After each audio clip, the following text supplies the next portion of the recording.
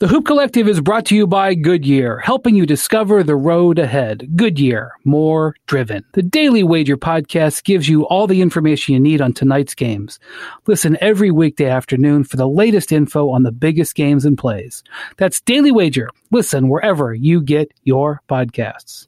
Fight fans, if you want the best UFC experience, you need ESPN Plus. With every pay-per-view event, live fight nights, exclusive originals, and an extensive archive, ESPN Plus delivers. Sign up now at espnplus.com.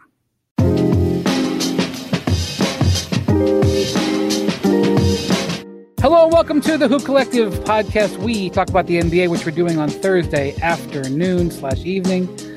Joining me from Dallas, Texas, pride of North Texas, University of North Texas, North Texas University. University of North Texas.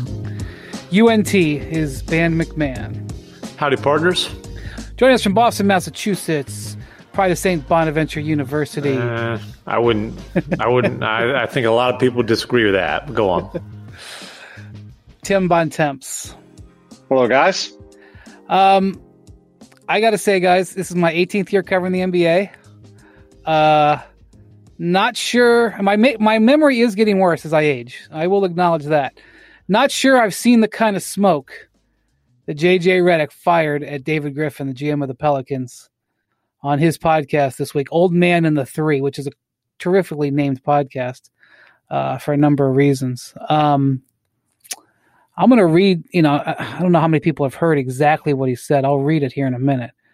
MacMahon, I know you talked to JJ today, his first press conference since he joined the Mavericks, I believe. I mean, talk to him in the sense of I was on a Zoom call. Well, yeah. Fair. I apologize. I didn't clarify. Nobody's talking to any NBA players in person these days, except if you're the coach. Did he talk? I didn't see. Did he talk about it today? Did he follow up on it at all? Not really. Not really. He was asked about kind of why he felt it was important to, do what he did, say what he said on his podcast, and he kind of talked about. He knew he was going to be asked about it. I asked him a question. I asked him basically like, "What have you been doing? How long is it going to take you to ramp up, blah, blah, blah, that sort of thing." And I wanted to ask him a second question, but, you can only get one question on a Zoom call these days. I know how it goes. And what I wanted to ask was, basically, did he have to kind of, what was the process to get him ready to accept joining the Mavericks? I mean, Lou Williams was open about acknowledging that, hey, he considered retiring when he got traded from the Clippers. Redick he's recovering from this heel injury, but the fact that he's been doing that on his own, it was kind of uncertain until today when he was actually going to join the Mavericks on a full-time basis, and that is actually going to be, he was with them today in New York, and he's going to continue on the road trip and come back with them. But I am curious, was he considering sitting out the rest of the season? But, on these Zoom calls, the art of the follow-up has been lost. That's right. All right. Well, let me just read what he said exactly, because I just want to sort of get that out there so everybody's on the same page here. And I may add in a couple of little things here just to clarify who he might be talking about, just so we're clear. It's not 100% end-to-end. He said, "I talked to Griff," that's David Griffin, team president. "I talked to Trajan," that's Trajan Langdon, the Pelicans general manager. Fellow Dookie. Yes, that's correct. And the guy, basically, from what I understand, he was the guy who recruited JJ to New Orleans, which at the time was a surprise. It was a surprise to me on a 2-year. Bontemps, what was it, like 2-year, $28 million deal, $27 million? 2 for 26, I believe, was the deal. 26 and change, yeah. I was surprised when he signed with the Pelicans last year. I don't know if anybody else was, but I think Trajan Langdon played a big role in that. So the point I'm trying to make here was a relationship that kind of led him to sign in New Orleans. And the background here is after Drew Holiday was traded, David back in November, JJ asked David Griffin to be traded. Griff, this is back to the quote. Griff basically says to me, "Come down for a month. If you still want to be traded, I give you my word. I'll get you to a situation that you like. We had 4 subsequent conversations. Again, my agent talked to them, but I'm talking to Griff directly. Griff and I had a personal relationship. Obviously, he did not honor his word. I don't think you're going to get honesty from that front office, just objectively speaking. That's not an opinion. I just don't think you're going to get that. I don't think what happened with me is necessarily an isolated incident either. But I do think across the league, front offices, they act in their best interest. I get that. I understand that. Truthfully, and it's hard for me to admit to this, I think I was a little naive in thinking that because I was in year 15 and I had at least attempted to do the right thing throughout my career and I honored my end of the bargain. But in terms of this front office, yeah, it's not something where I would suspect certainly the agents that worked on this with me to ever trust that front office again. There was more, but that's the gist of it. From my understanding, the reason that David Griffin really wanted him to stay there is because with Stan Van Gundy, who JJ had experience with in Orlando earlier in his career, he really wanted to help JJ to be there as the veteran to help Stan and to help the players adjust. And that was why he said from what I understand. Right. That was why he said, please stay a month. Earlier in the season, the Pelicans did try to trade him, and it became public that JJ wanted to be traded to the Northeast, the Knicks, the Nets, the Celtics, or the 76ers. So he obviously has played the 76ers in the past. And they couldn't do a deal. Bontemps, I think we talked about at the time. I'm not sure where Boston was on it, but Boston wasn't. He never made any sense for them. Okay, so they never were able to get to a deal there, and so they sort of tabled it. There was a couple of times I heard during the season that JJ was going to be shut down and just held out until he had a buyout. But when the Pelicans started playing Zion Williamson more as lead guard, I mean, I don't know if you want to call him their point guard, but he's running the offense. They found that that JJ worked pretty well with Zion out there, especially in pick and roll. And all of a sudden, his time on the court and his role in the offense kind of changed a little bit. And it was like, wait a minute, maybe we shouldn't trade him. He's kind of valuable. Then he got hurt, and it was like, okay, we're going to trade him. And one of the things that JJ was mad about was that not only did they not trade him to the Northeast, but they didn't even come to him and say, hey, the Mavericks are calling and there's a good chance to send you to Dallas. Okay. MacMahon, how do you see this and what's the fallout? Both ways. I understand Redick's perspective, and if he was just straight up lied to, that's obviously a terrible look for the Pelicans front office, and the potential consequences from that is that that kind of reputation is certainly not advantageous when you're out recruiting free agents, especially as a small market team. So I get all that. At the same time, he's being paid $13 million and change this year to play basketball. If you didn't want to, have a 2-year commitment either to the Pelicans or to wherever the Pelicans decided to trade you, then you shouldn't have signed a 2-year contract. Now, what I don't know, when just, looking at some of the other buyout guys, for example, the 2 guys who went to Brooklyn, Blake Griffin paid a steep price for the ability to pick his own team. He left $13+ million on the table. LaMarcus Aldridge paid a steep price. He left, about $6 million on the table. We don't know. I don't know if JJ Redick was willing to leave a large chunk of his salary. That would have, kind of changes the conversation. But, again, I'm all for player empowerment, but part of player empowerment is if you want the ability to dictate where you go, you got to take shorter term deals in some cases, especially if you've been a very good player, but we're not talking about like some kind of perennial MVP candidate or something here. And, you want to be traded to X, Y, or Z. Well, those trades are tough to put together because teams aren't necessarily willing to give up value for you. And then, if it gets down to it for that front office, did they get a whole lot for them? No. Essentially, they got a second round pick. But do we want to get some sort of asset or just, cut bait? And again, if you're straight up as a front office, then I think that's a fine way of doing business. If you are just blowing smoke up a guy's arse all season long, well, he's got a right to feel some sort of way about it. Yeah, I mean, I think I think this situation comes down to a couple things. I mean, obviously, as JJ said himself, he has been around the business a long time. He gets how things go. But, I mean, we're talking about a guy who is trying to deal with stuff in the middle of a pandemic, and his family is halfway across the country, which is, I think, a notable part of this. It's not a normal season, and I think that plays into this. And, look, I think clearly if the Pelicans had never said to him, hey, listen, we'll take care of you on this, I think this is a different conversation. Mm-hmm. But the fact that, you know, it would be something for JJ to say all this without it being true. I mean, I tend to take him at his word that this is generally how it went. And while I understand that they got a second-round pick for him, they also took on Wes Iwundu, who's got money guaranteed for next year and stinks. And they're going to have to really do, you know, Bobby Marks has laid it out. They're going to have to really do a pretty elaborate dance to avoid going into the luxury tax after making this trade, which is kind of insane given where the team is. You know, they can maybe space it out with signing a guy to a 10-day, then letting him go, then sign him again to a 10-day. But like they're playing with 13 guys. They've now got a couple guys hurt. They can't fill out their roster. You know, to take on James Johnson, Wes Iwundu, and to get a middling or worse second round pick, it does not really seem worth it. Where they could have just, especially since they get all kinds of picks.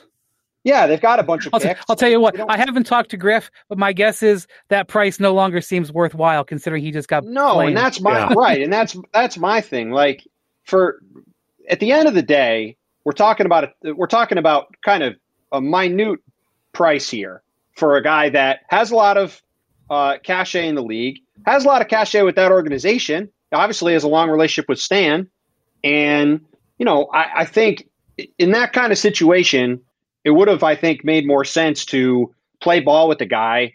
I'm sure he would have took a buyout for at minimum what he was going to get paid by somebody else, which would have cleared a little space for them to go out and do some other things with the roster. They want to play these younger players, Nickeil Alexander-Walker and Kira Lewis Jr. So ultimately, I think to your point, Tim, it's not a great look for the Pelicans. And while, yes, the guy's under contract and he has to go where he goes, you know, the fact that they didn't even give him a heads up before he was going to get traded or that he was getting close, I mean, the whole thing just does not look great from the way that the Pelicans handle it. Ultimately, is that big of a deal? Probably not, but it is an interesting look into how these relationships go and how the business of basketball works. And it's, you know, as you guys laid out, it's not the kind of thing you see every day to get that clear of a picture of how this all goes. All right, so let me say a couple other things. I want to read this part of the quote again because I think it could be important. In terms of this front office, it's not something where I would expect certainly the agents that I worked with on this with me to ever trust that front office again. Now, he is not speaking for his agents. His agents are with CAA, Steve Human, and Aaron Mintz. Aaron Mintz is one of the most powerful agents out there. Steve Human, fair to say, strong reputation, was a good guy. Right? Fair I believe there, and I believe another guy on the team is also represented. Now we have CAA. The point. So, CAA also represents Zion Williamson. Now, it's a different lead agent, Austin Brown. And I don't want to speak for Austin Brown, Steve Human, or Aaron Mintz, but I will say that in general, CAA guys work very closely with each other. Am I correct in saying that, Bontemps and MacMahon? In general. That is correct. Okay. And so obviously JJ, who is very savvy, knows exactly what he's saying there. Now, there's a couple of different layers of this. There's certainly players on the Pelicans who, and you know, the interesting thing about this is when David Griffin was the general manager of the Cavs, and I was seeing him or talking to him weekly, if not every few days.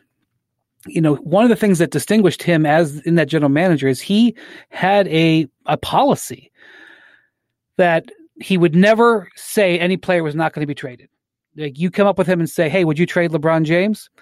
I would never say any player would never be traded. And, you know, he you know, it was an interesting policy to have because it sort of, you know, could be unsettling for players to hear that because periodically there would be trade rumors. And also he made a lot of trades as general manager of the Cavs. I mean, they routinely would trade, you know, a chunk of the roster at the trade deadline every year when LeBron elected which players he wanted to play with and not.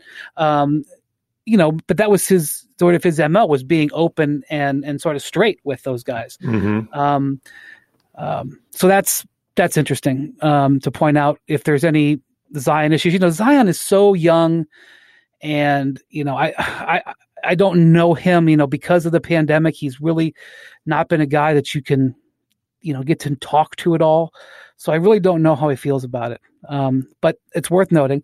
The other thing is he did talk a little bit about a buyout. He said, I look at a buyout situation I look at a buyout situation not as, I'm going to be bought out and go to the Brooklyn Nets. I just wanted to be able to, on an off day, go see my family within driving distance.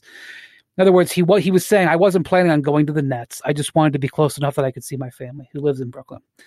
I will say this, and I don't know how this trade went down, but the Mavericks do have a reputation on deadline day of coming in very late with trade offers.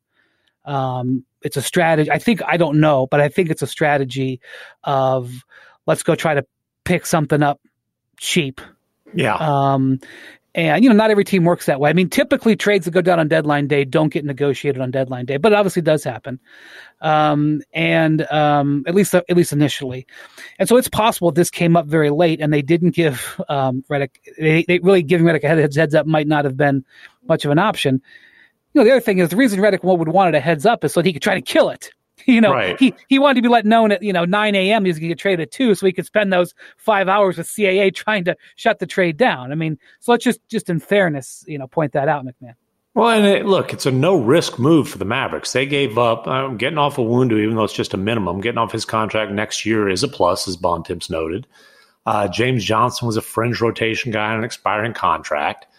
So they moved 2 guys who, let's be honest, if those guys were seeing minutes in the playoffs, it was a problem anyway, for a dude who theoretically could help them. Now, we'll see. I mean, it's not like Redick was lighting it up in New Orleans this year. He's still coming back off the heel injury. But look, for a team that doesn't have a lot of playoff experience, 110-plus games or 110 games of playoff experience, for a team that, shooting has been a problem this year.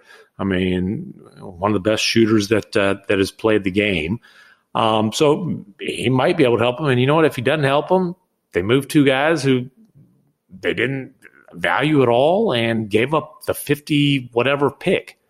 So, and then, they knew, okay, well, we're probably going to have to talk him into getting on board. And, that took what was that? What was trade deadline? A week ago? It took a week. Well, let's just see if there's any lingering fallout on this. You can now stream the most MLB games on DirecTV without a satellite dish. Yes, catch the clutch hits, strikeouts, grand salamis, web gems with nothing on your roof. So who's ever up there, whether it's the roofers, Santa, birds, old-timey chimney sweeps, moody teenagers, thrill-seeking raccoons, you name it, they won't find a satellite dish. But you will find your MLB games on DirecTV. That means DirecTV is your home for baseball this season. Root with nothing on your roof. Yes, stream your team. Call 1-800-DirecTV or visit DirecTV.com. Sign up today. Claim based on total games carried on sports networks. Sports availability varies by zip code and requires choice package.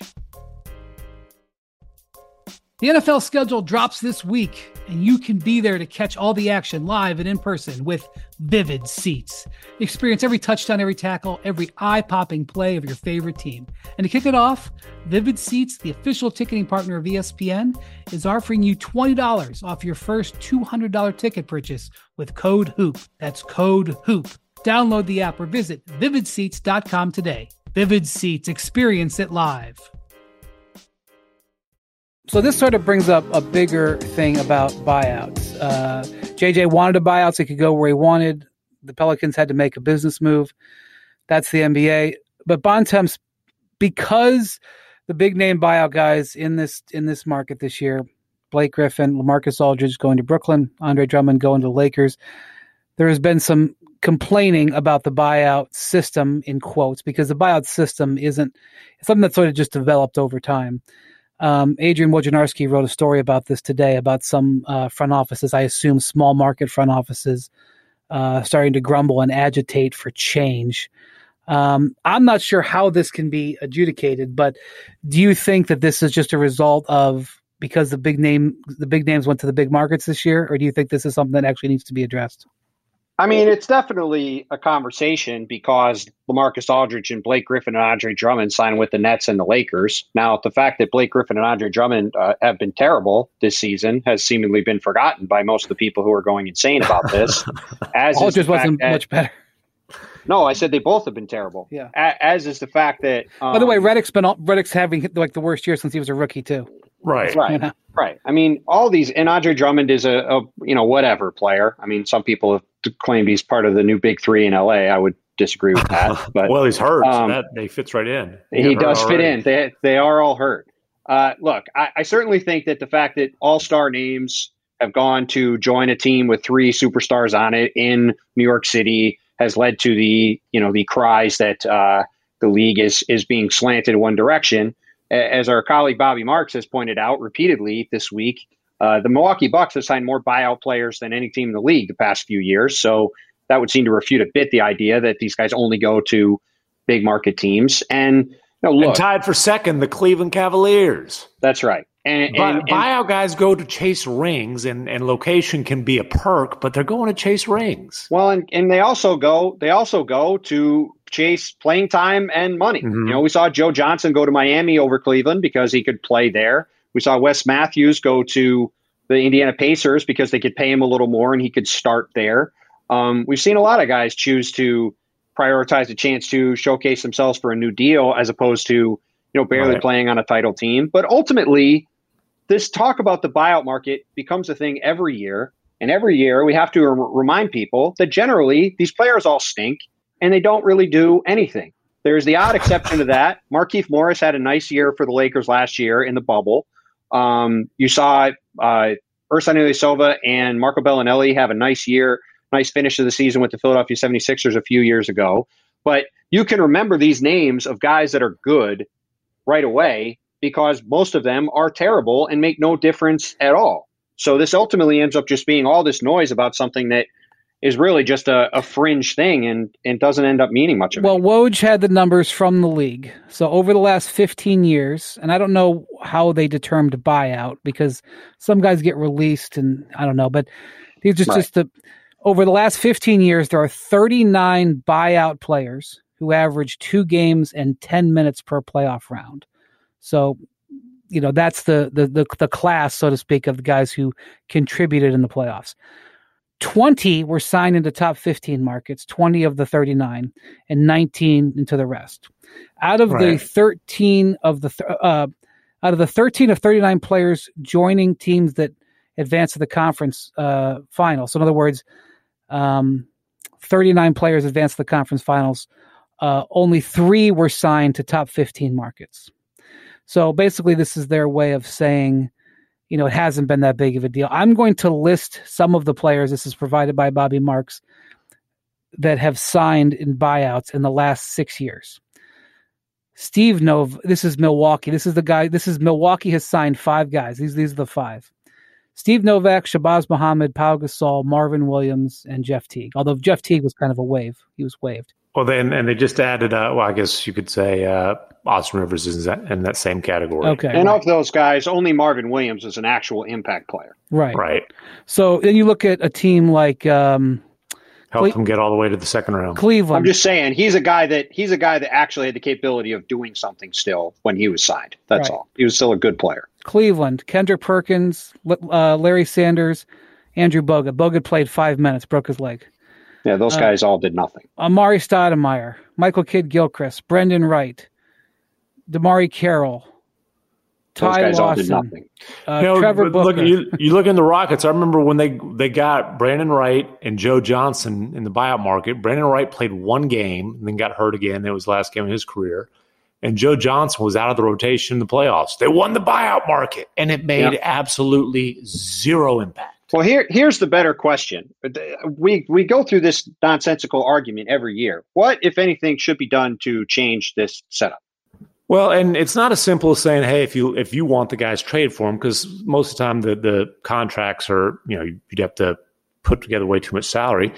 If the league feels like it's a problem, hey, give these teams like if you want to claim a guy before he hits the buyout market, maybe there's some sort of I don't know, come up with a dollar figure. Okay, if that guy's so valuable, pay him whatever it is. Let's say it's $5 million, and watch how often most of these guys still get through. That's my point. I go on with Spence Checketts in Salt Lake City on the ESPN station out there every week, and he's all up in arms about this. And it's just, it's unfair to teams like the Jazz, blah blah blah. And I'm like, which buyout guy do you want in the Jazz's rotation right now? Maybe Blake, but like Blake versus George Niang, like no, Blake would be a bad fit for them. Okay, so right, my point is are we arguing about whether Blake could be the Jazz's ninth man? But this is so unfair, and it's going to swing the balance of power. Give me a break. It's buyout bitching, is what it is, and it makes little to no impact on an annual basis. We mentioned Markieff Morris. Before that, the last buyout guy who actually helped a title team, and I've mentioned this before, is freaking Peja Stojakovic in 2011. So once or twice a decade, maybe a guy might be the 76ers 3 somewhat ago of a with contributor. Bellinelli and Ilyasova. It helped them out a lot, but they didn't reach the finals. The moments where it helps vastly are outweighed by the moments where people freak out about washed up players changing teams and they don't do anything because they're washed up players. But and you know what? I bet you if you get Daryl Morey and have him be like, hey, what do you think of the Nets signing the Marcus Aldridge? I bet you he's like, I love it. Please let him take Claxton's minutes. Right. Yep. They might have just screwed up their roster. Claxton. And LaMarcus had suitors too. LaMarcus had suitors like Andre Drummond did. I mean, Andre Drummond. I mean, not that Marc Gasol is great, but late in the playoffs, Marc Gasol for his defensive 3-point shooting is probably going to be more useful than Andre Drummond, I would guess, even at this stage of his career.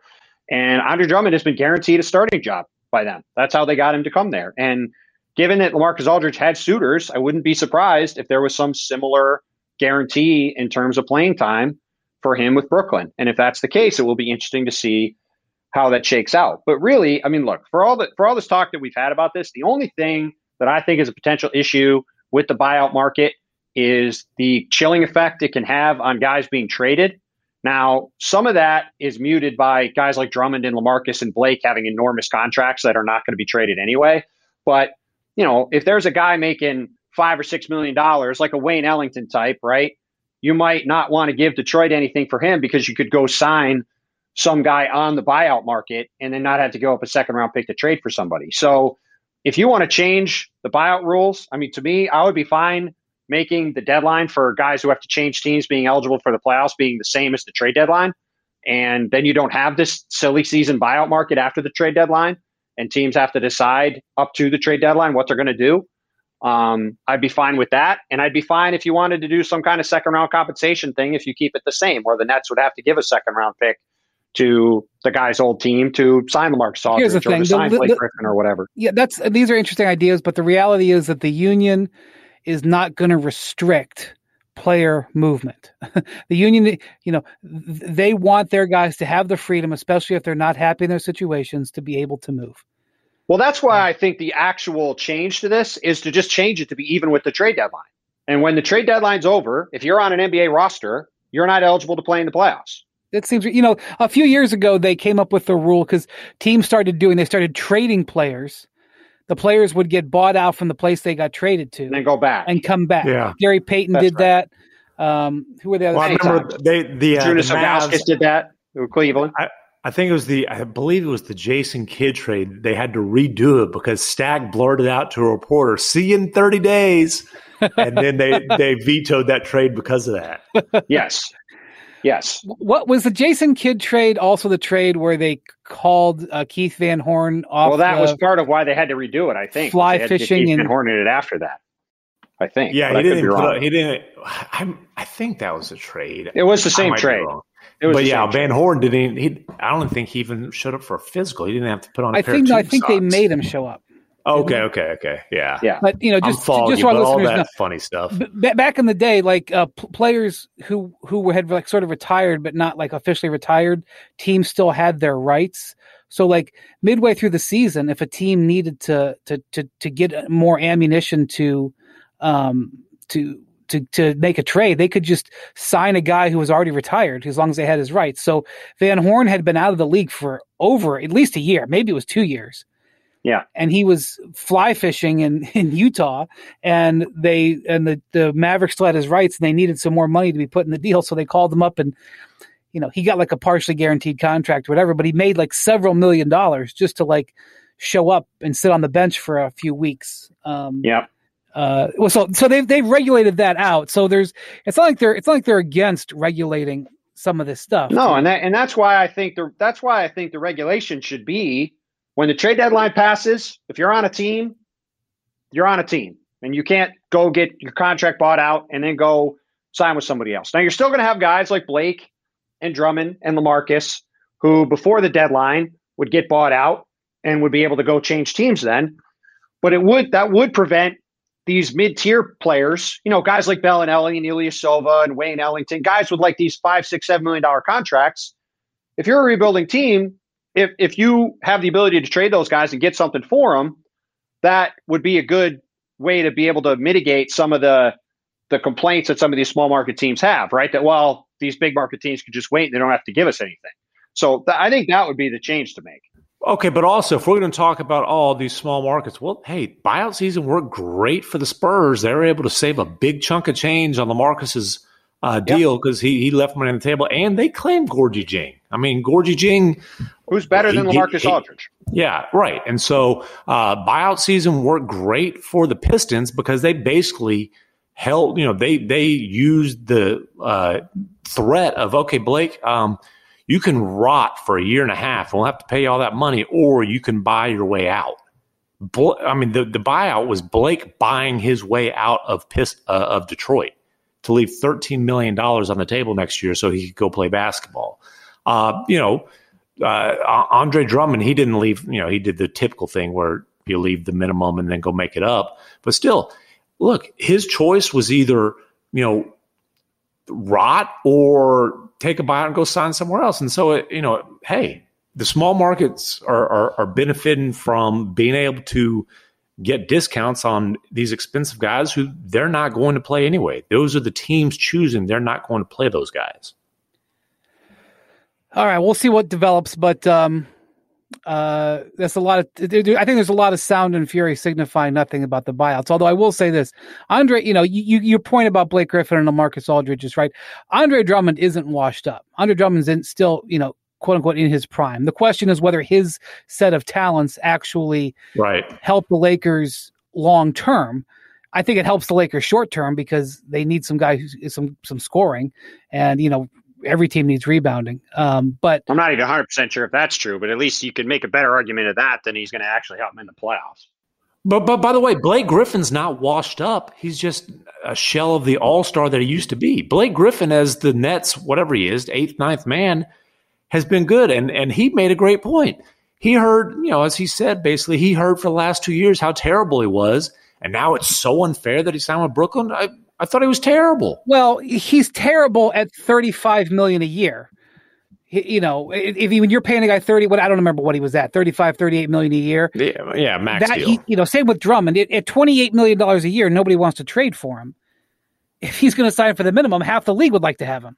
So some of that is and again, I am curious, just hypothetically, if the NBA gave teams, call it a $5 million midseason exception, how many teams would have used that to claim Blake? Well, that's the thing. The Nets actually, they have a $5 million a disabled player exception that they got because Spencer Dinwiddie got hurt. Mm-hmm. So they actually could have signed either Aldridge or Blake, who gave up a collective $20 million, to all or part of that for the rest of the year. But they didn't. They gave them the minimum. They gave each of them the minimum. So they didn't even outbid, even though Joe Tsai is worth billions of dollars, their owner. They didn't even outbid the Jazz or anything like that. They gave them the minimum. So which Woj also points out, they didn't just run for money. It was a personal decision by the players. So, all right. So MacMahon, you had another story this week about a press conference that the general manager of the Rockets, Rafael Stone, gave his first press conference since making the Victor Oladipo trade. And this one wasn't quite as for the books as JJ Redick and his comments, but I suspect some of the stuff that Stone said could be referred to for a while going forward. Will you brief us as to how that presser actually went down? Well, it could be referred to until 2030 when we can judge the return on the Harden trade. And look, a few things. Okay, number one, why'd they trade Victor Oladipo for 3 pairs of socks and 2 deflated basketballs? Because they knew he was leaving, and because they, getting him gone and playing Kevin Porter Jr. in those minutes was the better way to go right now anyway. And what, Olynyk, whatever. Like, he's not. There's a chance Olynyk might be back in Houston next year. We'll see how that works out. But so number one, he had to address that and basically acknowledge like it wasn't a fit with Oladipo. He didn't say he was leaving anyway, but obviously everybody knew that.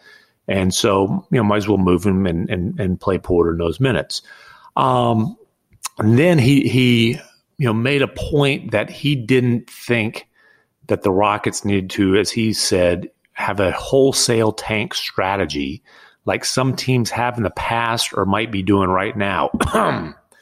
Oklahoma City, still winning more than the Rockets, though. I know. And his point, the Rockets have had so many injuries, blah, blah, blah. That's all true. Oklahoma City, though, by the way, they are trying so hard to tank and just failing. They're starting a lineup that's younger. I looked up Oregon State just because they were playing at the same time I was watching OKC. They were younger than Oregon State starting 5. And I'm guessing younger than most of these college starting 5s. And they're still winning games and screwing up their lottery odds.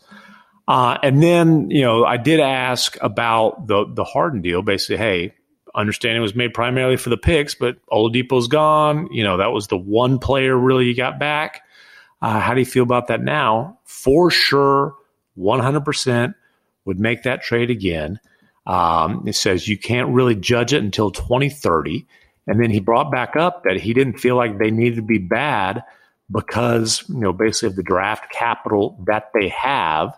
And, basically what he's saying without just flat out saying it is he's shorting Brooklyn, and he thinks those Brooklyn picks on the back end have a chance to be really, really high in the lottery. Well, he made 2 mistakes. I mean, nothing that he is saying in and of itself is like out of line for a general manager to say. But the problem is where he's contradicting himself, and that's where you get a little bit worrisome. So you can't, because I also believe he said we're going to do a quick turn rebuild. Did he not say that? He basically said he thinks they can be competitive as they are rebuilding. Hey, we want to compete on a slightly quicker time frame. That was a mistake. We're not going to go down this path of intentionally trying to lose games for years on end.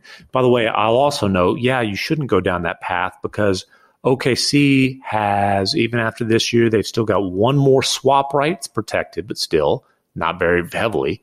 And then they've got 2 more of your picks that are lightly protected. So, you don't want to tank and deliver a bunch of 5th overall picks to the Thunder.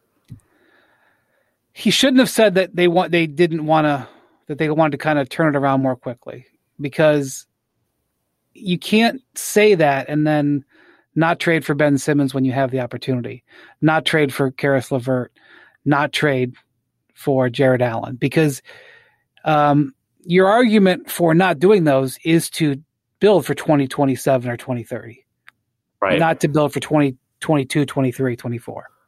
Well, and I think with LeVert and Allen in particular, Allen was kind of a positional fit, although when you're in as rough a shape as the That's Rockets. Nonsense. Can you nonsense. Shut your yapper and let me talk?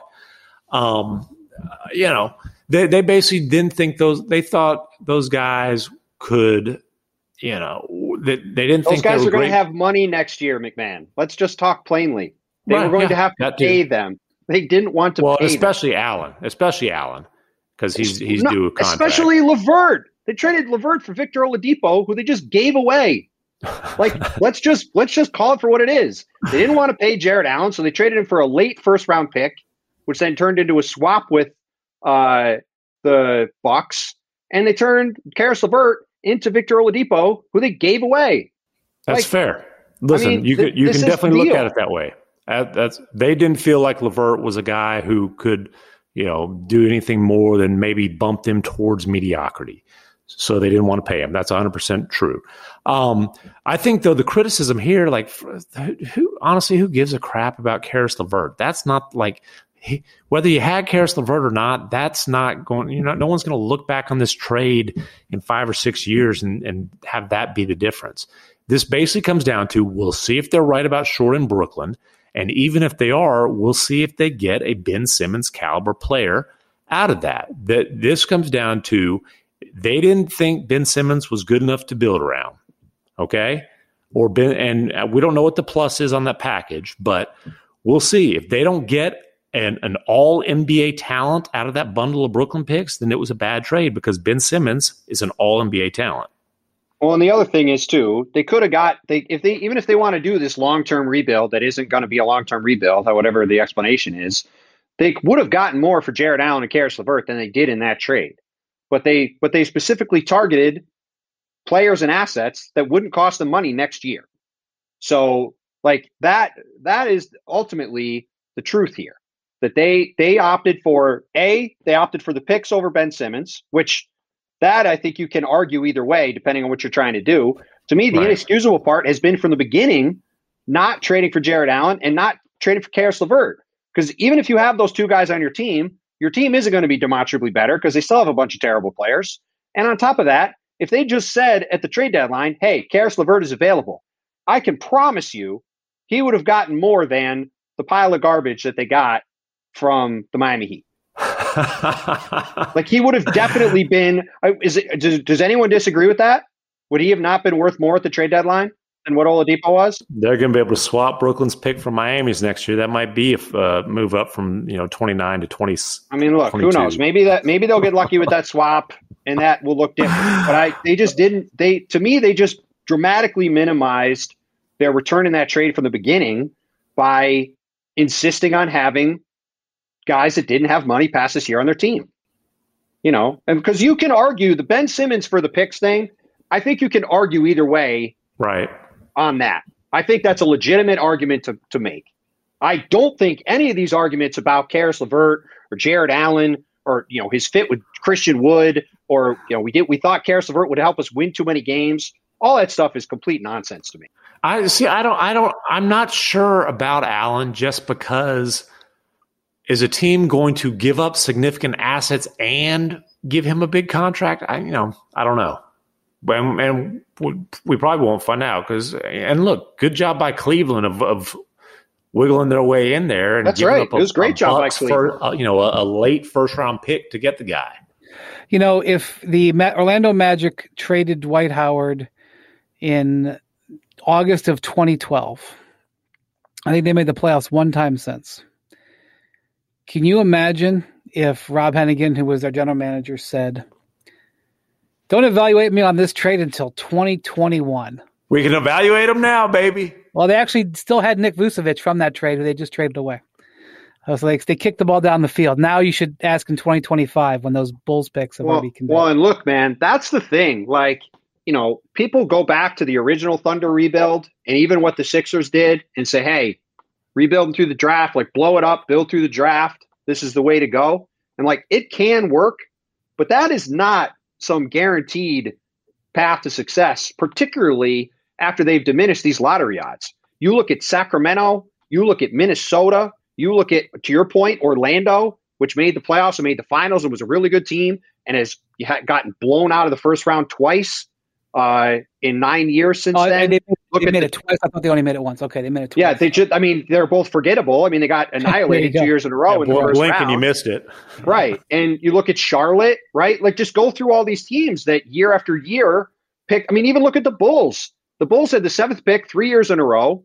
Lauri Markkanen is now the 4th big for the Bulls. They traded Wendell Carter to get Vucevic, and Kobe White's been benched. So, like, that's their rebuild after Jimmy Butler.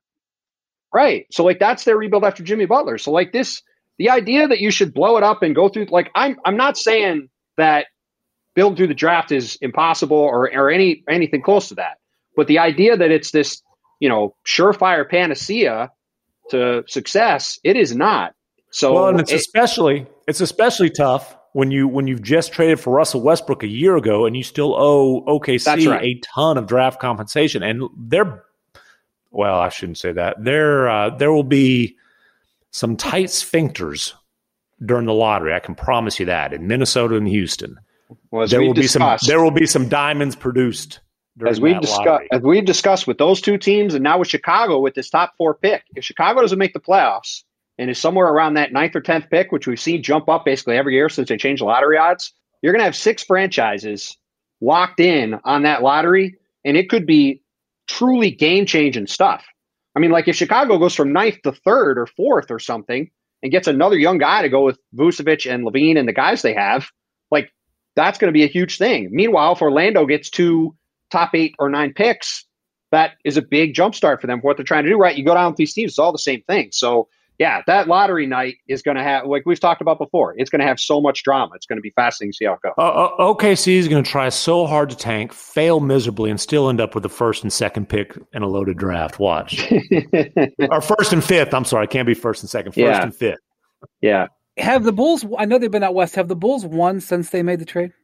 No, but Levine was hurt last night. I know, and but even before they've got a brutal stretch. I mean, they made that trade, and I think have 9 out of 10 on the road, including a long West Coast trip. I mean, they could really be losing a ton of these games. But at the same time, the Raptors are losing to the Pistons and Thunder in back-to-back games. The Celtics are getting blown out every night. I mean, these teams all suck in the East. So it's as one executive in the East has joked to me, the best way to move up in the East standings is just be idle for a couple of nights and everybody's got to lose and you'll move up the standings. Like that's basically what we're looking at. Miami just lost 6 games in a row and they're in 5th and they're a game out of 4th. So yeah, I mean, and they're I think 2 games out of 11th or 10th. I mean, it's just it's wild. I will say this about Houston: there is in the laboratory there is a lot of sense what MacMahon mentioned to the concept of you play squarely and get another team's draft and let them be bad, and so let them tank for you. There's a lot. Yeah, and look, short in Brooklyn. I think there's some sound logic there. And hey, the Nets very well could win a title this season and or next season. But do any of us think that trio's got long-term staying power? I mean, just go on the history of star pairings with all 3 of those guys. They've got a 2 or 3 year window, and things get really wild. No, and that's why he's saying judge me in 2030. It's why he's not wrong. Like in and of itself, saying that is not wrong, but it's hard to say that and also say we're doing a quick turn. That's what my point is. Especially when you might give up the 5th overall pick. And this if year. you're right. By the way, on Chicago, real quick, their big move. A lot of noise in the stat, and certainly not a perfect stat, but. Do you know who has the worst plus-minus in the NBA this season? If only starting your fitness journey was as easy as starting this podcast. The truth is, all the lift big, get big, and Beachbody ready in 3 weeks pressure stops most of us from even starting. And starting is what matters most. It's everything. Wherever you're beginning and wherever you want to be, Peloton encourages you to just start. With thousands of classes to get you moving and doing what you can, even if that's just a 10-minute low-impact class, they have those too. And when you're ready, take it up a gear with a 30-minute live DJ ride. Start with Peloton and find instructors that will keep you motivated to stay on your fitness journey. Learn the basics and build from there. Remember, doing something is everything. Get started with a Peloton bike or Bike Plus rental at onepeloton.com/bike/rentals. Terms apply. For the ones who get it done, Grainger offers high-quality supplies and solutions for every industry, as well as access to product specialists who have the knowledge and experience to answer your toughest questions. Plus, their commitment to being your safety partner can help you keep your facilities safe and your people safer. Call or click Grainger.com or just stop by. This trivia question that MacMahon is about to deliver is brought to you by CarMax. Don't just buy a car. Love your car with the new CarMax Love Your Car Guarantee. Go ahead, MacMahon. Who has the worst raw plus minus in the NBA this season? Raw overall plus minus. Rudy Gobert has the best. This gentleman has the worst. And it is not a rookie, although there are rookies. It should be. He's giving you many of hints, the bottom Brian. five. It's got to be a guy who plays a lot of minutes. It's a guy who plays a lot of minutes. It should be a pretty easy answer. He plays for the Bulls. He just talked about the trade the Bulls made. Who do you think it is? Kobe White. Nope. The trade the Bulls made, Brian. Wendell Carter Jr. Nope. He plays for the Bulls now. The trade the Bulls made, Brian. Golly, 1, 2, 3 strikes, you're out. They traded for Nick Vucevic. He is the answer. Oh, right. Minus 311 on the season. He's been a Bull for 15 minutes. I'm sorry. I was thinking about Bulls who were Bulls all year. Well, you're right. My point is, they look, we'll see. But MacMahon bringing stats to back up his argument that he was not a fan of this trade. I respect it. They go all in to get this franchise-changing guy who, again, it has a lot to do with the team he's been on, who he's been playing for, blah, blah, blah. But he has the worst raw plus minus in the NBA, and they haven't won since they made the trade. Yeah, well, and look, even more than that, MacMahon. I mean, as you laid out last week when we talked about it, right? They traded for a guy who has been the centerpiece of the Magic, who have been cannon fodder the last years in the first round, and that's the guy that they're going to pair with Zach LaVine, who I think has the worst record of any player in the league during his career. So if these are the two guys that you're building around, I mean, it's fair to say that there's a certain ceiling on what you're probably going to do.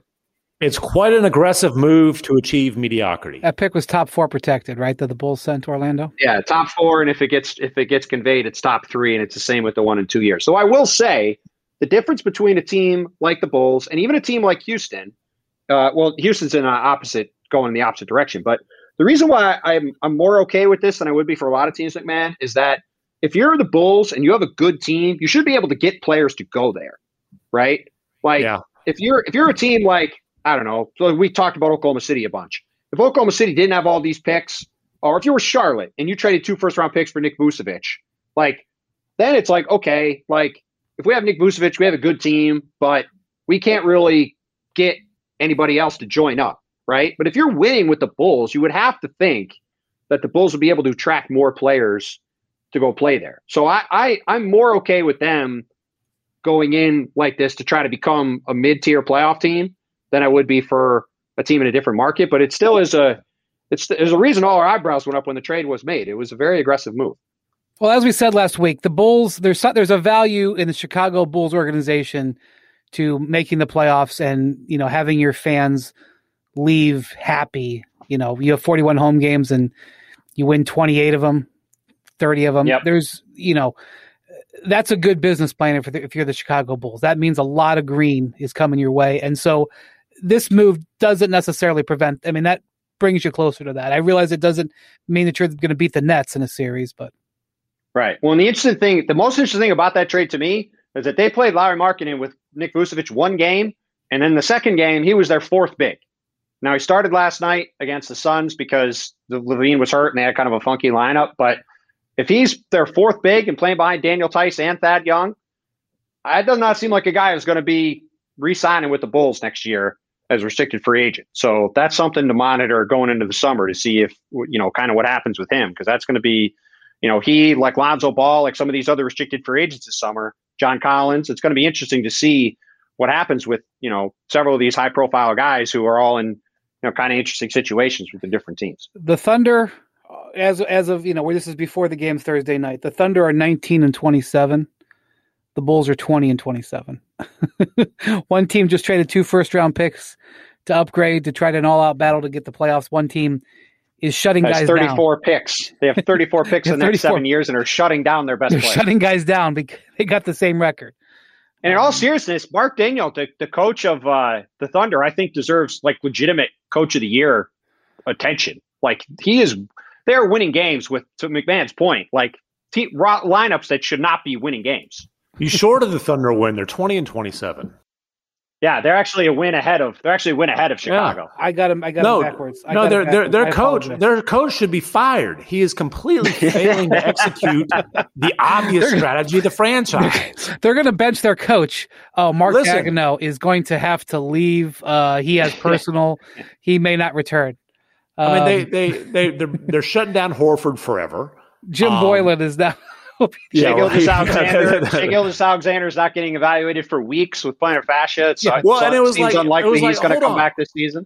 You were sitting him with a shoulder, and then they kept alternating between his shoulder and I forgot what else. And then it's like, oh no, he's got plantar fasciitis. Yes. It's like, he showed up one day and his foot was bothering him. Yes. Listen, Lou Dort. We're not going to check out your foot. Whatever anybody does, do not ask Shea about his foot. Anybody to ask Shea about his foot is fine. Lou Dort got off to a hot start the other night in Boston, then suddenly had a concussion. I'm just saying. Well, he did get whacked in the head. The thing I'll say for the Thunder, and I think you deserve a lot of credit for. I mean, look, we've obviously talked ad nauseum about all the picks they have, right? 34 picks the next 7 years. Got all these first round picks. They made all these trades. Sam Presti's bringing in guys and trading them back out and bringing them in more guys and trade back out. But they have done a really good job. Lou Dort last year as a two-way guy. Gets into their rotation. He's a quality wing player. And now Moses Brown this year was a two-way guy who had been with other teams that comes in and has just signed a similar, multi-year, cheap contract for them and has played really well. And they deserve credit beyond getting all these picks. They are turning guys into players out of these two-way spots and I think they deserve credit for that because we've seen other teams that have not done that. And not only as you said, they're not only developing them, but then they're locking them into ridiculously team-friendly long-term deals. Like, I forgot, it was whatever it was a few weeks ago. Oh, we're going to guarantee the last couple of years of Lou's contract.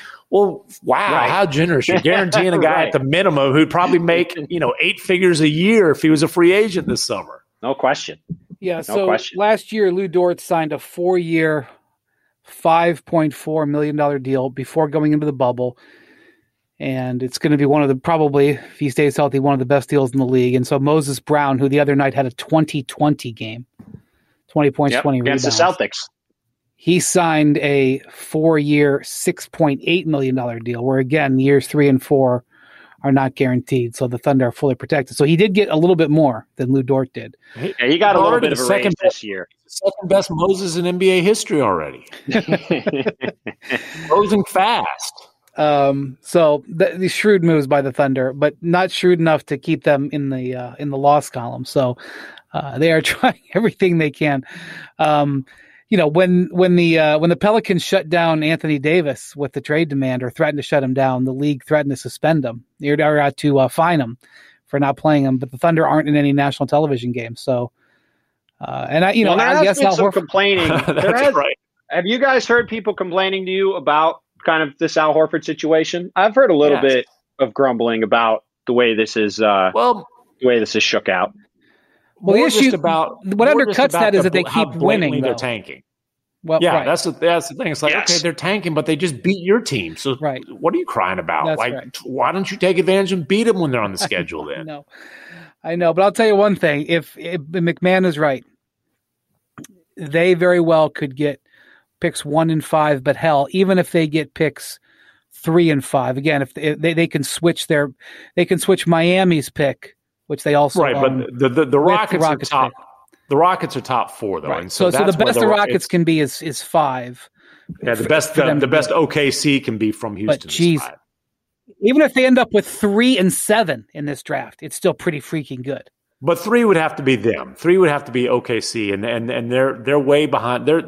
Their tanking failure is probably going to end up biting them. They're way behind. I will say this. However, let me ask this though: like, what if they end up with picks 6 and 9? Okay, and then they call somebody in the top 3 and say, "Hey, how about you take picks 6 and 9, and we'll throw in 2 of our 17 firsts." They very well may end up doing that, but it's going to be. I mean, look, we've talked about it a bunch between them.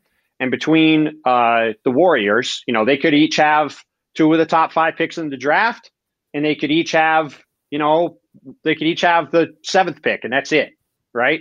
They're both right. They're both in the Warriors could end up at at 13 or whatever. Right. They're both in a real big, swing spot, and especially for Oklahoma City, for all the joking we're doing about their team. they're in a really interesting spot to me with Shai Gilgeous-Alexander, in that if they don't get one or two of these top 5 picks, and they don't get, one of these 4 or 5 studs at the top of this draft to start building some real talent with this team, you're going to start to get into a situation where they're not going to realistically be able to get on a timeline where they can win with Shai unless they start trading those picks for guys who are ready to win now, which certainly by everything they've done is not the direction they're going to go. They're going to try to build through the draft and be a long-term. Judge me in 2030 when Shai's, 29. Is that what you're saying? Well, I'm just curious to see what happens there. Like, I think this draft lottery, because of the talent at the top and because of the stakes involved here, I think there's, like, depending on how this goes, I just think a lot of things could shift around the league, because you just have the potential for massive swings. Like, Minnesota could have Cade Cunningham with Anthony Edwards.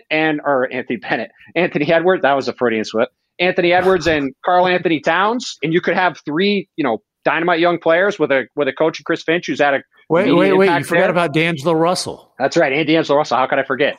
I haven't seen him in a while. What about this? So I see what you're saying. What you're saying is that, Shai is going into year 4. He's a contract extension eligible after this season. Yeah. Which, so like, what happens? Let's just say the Thunder end up with picks 6 and 9 in this draft, which a lot of people think is great.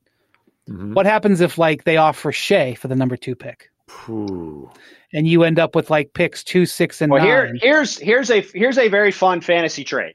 Okay, if you're the Thunder, do you call Golden State and say, we'll take James Wiseman and the Minnesota pick for Shai Gilgeous-Alexander? Oh, now that is a fun fantasy trade. And you might have 2. Well, you will have 2 lottery picks, almost certainly. So you have 3 lottery picks. Sure. Minnesota, well, you would for sure. I'm saying, even if the Minnesota pick doesn't convey, wherever that pick ends up, right. James Wiseman, either now or unprotected next year. Which it sounds crazy that you would want to trade Shai, but your point is they're so far away from where they need to be. They're not even playing him. And I mean, you could have 7 lottery picks and not get him the player as good as Shai, which is a real statement. Yeah, it's just and like, these are the situations, right? Same thing with the Wolves. If the Wolves get Cade Cunningham or Jalen Suggs to go with these guys, like, then they could be a team that's maybe a playoff team next year. Right. If they lose that pick, all of a sudden Karl Towns is sitting there with a team that's kind of stuck, and he's a year closer to free agency.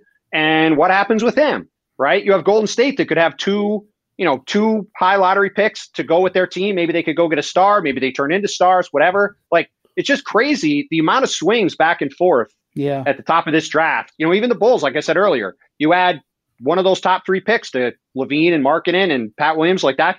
That's a way more interesting team than if they give up the 10th pick in the draft and lose another lottery pick. What about the Raptors, the accidentally awful Tampa for now Raptors? Yeah. Right. What about them? If those ping pong balls bounce right and they get a top 5, just hypothetically, let's say the ping pong balls bounce really well for them, they end up with Evan Mobley. Sure. And so then they've got their big to go with the Van Vliet, Trent, Anunoby, Siakam. Any of those guys, man. Cade Cunningham would look damn good next to Fred Van Vliet too. Like, that's the thing. Like, there's so many. Look, New Orleans is in there too, right? Like, there's all these teams that are kind of floating around where they could get another big time piece, and like, it could really shift the dynamics of things in a lot of directions. Like, it's just that lottery night. I can't describe how interested I am to see how that plays out. Like, I'm going to be hanging on every second of that. Just like a couple years ago when I was in Chicago for that Zion Williamson lottery, and when the Lakers jumped up from 11, I remember texting Brian being like, I cannot believe I was in they Oakland. Jumped up from 11. I was in Oakland with the Warriors-Rockets series. Because the moment they jumped up, you were like, all right, like, now they've got a piece to go get Anthony Davis, right? In that moment, it was like, now they can get Anthony Davis. And it was like everything shifted right then. And there could be multiple moments like that in this lottery. And because the Pelicans got the number 1 pick and got a new franchise player, they became more amenable to him. That's right. And we're just going to have moments like that in this lottery. There could be 3 or 4. Which is why after every Thunder victory, the Thunder guys are like, nice win, Coach. Good job. Yeah, way to go. All right. Thank you for listening to the OKC Blue for you. It's going to be like, did you ever see the movie Major League where they were winning too much? They were bad, but they weren't awful. And so the owner like knocked them down a propeller plane and then to a bus and, turned off the hot tubs. No, this is your plane rolling in here. Speaking of that, we're glad that the Jazz made it out okay. Yes. Ran into a bird taking off. Yeah, what a scary situation. Jeez. And Donovan Mitchell, like they didn't say why, but Donovan Mitchell, from apparently he's well, Clarkson said why. He had a fear of flying, and he was not going to get on a plane right after that. I feel you. I mean, can overcome that. Well, hearing Mike Conley talk, I think you were on that Zoom last night, McMahon. Hearing Mike Conley's comments about that, we've all flown a punch, and there's always the potential for some wacky thing like that to happen on a plane. But man, that was a scary sounding thing. Hear him describe that. There's a pretty big. I don't want to out a pretty big time NBA agent type who I was on a plane with one time, and we boarded the plane, and they said there's a problem. We're getting off this plane just so they fix it. It was just one of those maintenance things. We ended up getting back on the same plane and flying on, and that guy was like, "Nope, I'm not taking this plane." Not take off and the bird go through the engine and we limp back to the field. Like just like, oh, we have a leak in the oil line. We just have to replace it. No, he's like, that was enough for him. He was done. That's a guy who flies a lot. So, all right, thank you for listening to the Hoop Collective podcast. Thank you to McMahon. Thank you to Bontemps. Thank you to Tony for producing. Everybody have a great weekend and a good holiday. If you celebrate, we'll talk to you next week. Adios, amigos.